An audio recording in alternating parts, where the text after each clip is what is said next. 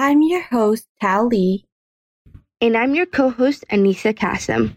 We will be introducing you to a remarkable skill birds have used for millennia called remote sensing, and we will explore the ways in which some modern-day birds have lost this valuable skill and how some have retained it. Imagine having to detect the tiniest vibrations in the ground to find yourself and your flock food, much like echolocation in mammals, like dolphins. Before its discovery, this intricate process was often thought to be trial and error attempts. This once unknown skill is called remote sensing, a skill common in certain bird species like kiwis, ibises, and some shorebirds. It basically means that these birds are able to detect their prey without using their sense of touch or sight. So they rely only on other senses like detecting vibrations or even the reflection of sound waves off the hard-shelled prey like insects under the ground. This use of remote sensing for the detection of prey is an example of birds relying on not only their vision but other sensory systems. Furthermore, there was a need to elucidate the main functions of curious structures visible in birds capable of remote sensing, such as the ibises. Although a series of experiments, it became clear that these birds were reliant solely on remote sensing rather than the use of their olfactory or auditory senses. But to the surprise of us and other investigating scientists, some modern-day birds have these unexplainable structures that should in theory be capable of remote sensing but are not used. Why have these structures if they can no longer use them? Did they lose the skill? What can they rely on instead? For these questions, we turn to expert Carla Du Toit, a PhD student at the Fitzpatrick Institute of African Ornithology. So one of the first questions we have for you is, how did ancient bird ancestors and their structural makeup allow them to form this ability to remote sense? Well, in order to be able to use this remote sensing ability, which they use to detect, we call it remote touch, and they use it to detect vibrations in the ground or water that come from their invertebrate prey items. And in order to do this, they have a specialized organ in their beak called Biltop organ. And that basically allows them to detect those tiny little mechanical vibrations. In terms of the makeup that let them have it, we're not entirely sure just yet, but it seems like, well, we know now that it's very, very old in modern birds, that it evolved in this lineage of birds called Lithornithids, which are the ancestors of the birds called paleognaths or ratites, which include like the big flightless birds like ostrich and emu, the smaller little birds like kiwi. And birds evolved in the late Cretaceous period, so just before the large extinction event that wiped out all the non-avian dinosaurs. Organ and the related sense evolved very early on in birds. It's possible it could have developed from other sensory structures in their theropod dinosaur ancestors. So obviously those two-legged meat-eating dinosaurs, and they wouldn't have been doing like probing in the ground for worms as we see the birds doing today. But there is some evidence that some of these large theropod dinosaurs had specialized structures in their snouts that could have let them detect vibrations in water, and this would be similar to how crocodiles hunt today, possibly, probably, as far as we know. But we still need a lot more studies to be able to confirm that. And how does the beak aid in the bird's ability to remote sense? So, as I said, they have this organ in their beak, and it is made up of lots and lots of little mechanoreceptors, which are like sensory receptors that detect mechanical vibrations. And these receptors are clustered together in little pits or holes in the bone of the beak.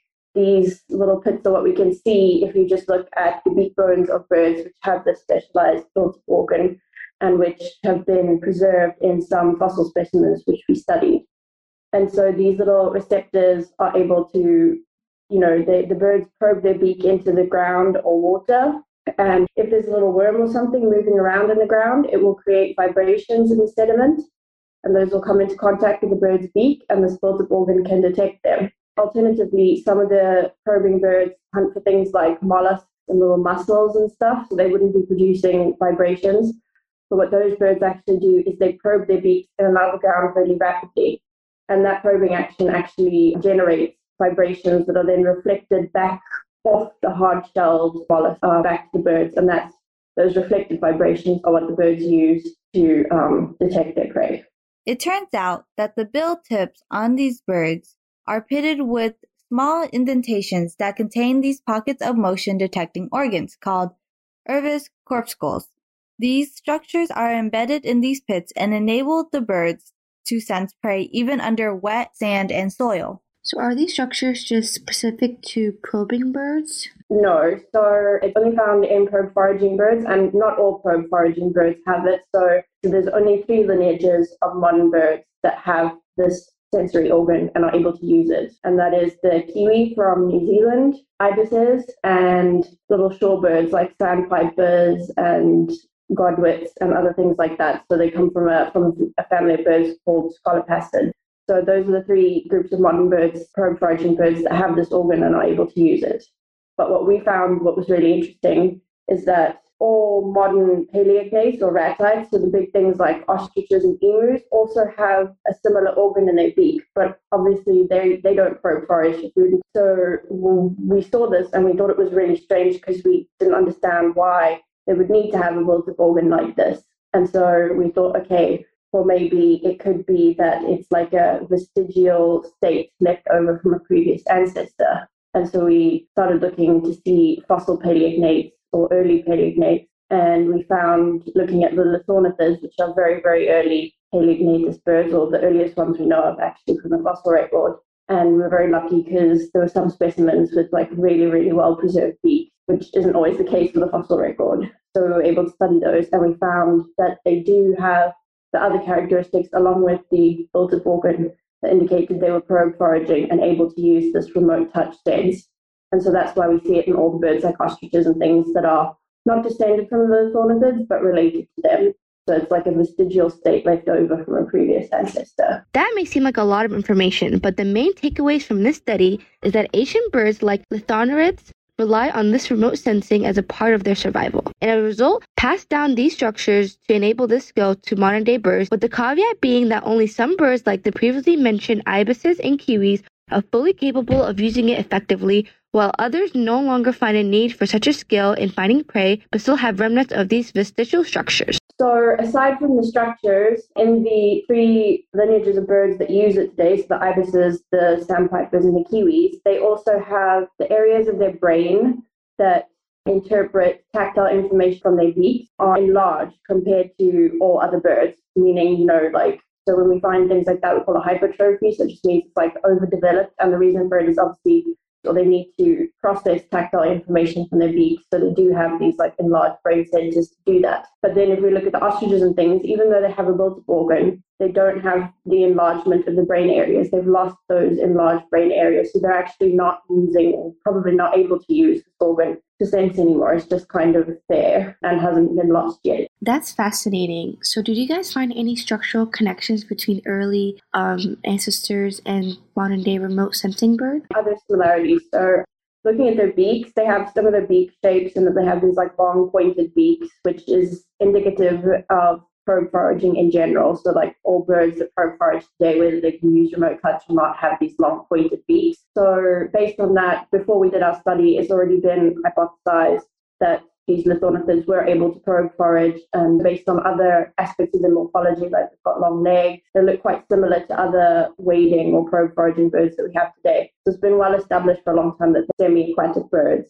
And then that now paired with our findings of the tactile organ on their beaks, so that's what supports it, that they already knew they kind of had a lifestyle that could have supported this, and finding the organ just kind of reinforces that. So adding on to that question, would remote sensing be more advantageous than using your other sensory skills? There have been several experiments looking at how they are able to use their different senses to catch food. And I'm actually working, or have just worked on, some ibises from Southern Africa. And what we do is we give them like trays of soil with worms buried in it, and then they can probe around in it to find the worms. And in order to see how dependent they are on being able to detect the vibrations, we cut off their other senses. So we do things like, obviously they can't see the worms, so we know they're not using sight. And then to make sure they can't hear the worms, we have like a little speaker next to the trays, and we play like white noise, so that would drown out any sound signals that will be coming. And to make sure they can't smell the worms, we take like mashed up worms and mix it in with soil. So then obviously the whole soil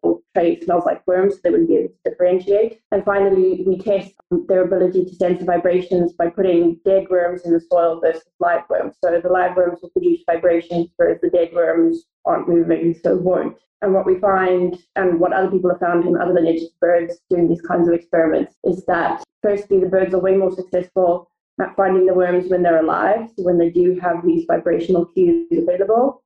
And that if we take away, if they can't see the worms or they can't hear them or they can't smell them, they're still able to catch them as well as when they have that sensory information available. So for the shorebird or the sandpipers and ibises, they're using like the most important sense for them to locate their prey is remote touch and when they're probing.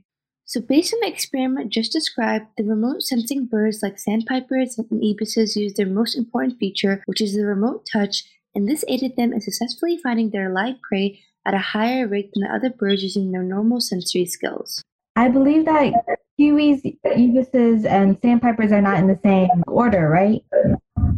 No, they're actually really widely separated. So as I said, so modern birds are split into two big groups, the paleognates, which we've talked about, which is the ostriches and kiwis, and then all other modern birds are known as neognates, and that's everything from ducks to nightingales. So kiwis are in the paleognates, ibises and sandpipers are in the neognates. So those are very widely evolutionarily separated. And even within the neognates, the kiwis and ibises come from different orders. They're not even sister orders to each other. So it seems like this sensory specialization evolved convergently at least 2 or 3 times in modern birds. So in the paleognates, it evolved a really long time ago, as we've shown, and then sort of re-emerged in the kiwi. Whereas in ibises and shorebirds, we're not 100% sure how it evolved there, because obviously we still need to look at more fossil work, and hopefully some genetic studies will also elucidate that. But we can tell that it evolved separately, which also shows that it probably indicates that the genetic underpinnings that would allow this sort of organ to evolve very conserved across all birds, because the fact that it can evolve so easily in separate occasions is kind of indicative of that. And it also just shows how useful it is, the fact that something like this has evolved multiple times. No, that's just very interesting. So, there's a lot of weird evolutionary things that have happened in the paleognates, and it seems like this loss and regain of remote touch is just another example of that just being lost. But why they kept the organ, why do they still have it if they're not using it? There are quite a few examples in in evolution, not just in birds, but whales. Some of them still have these vestigial little hind limb bones that we don't use, which are an artifact of way back when their ancestors lived on land and things like that. So structures like that are preserved, but they lost their brain regions that process that information, because developing and maintaining brain tissue is extremely energetically expensive.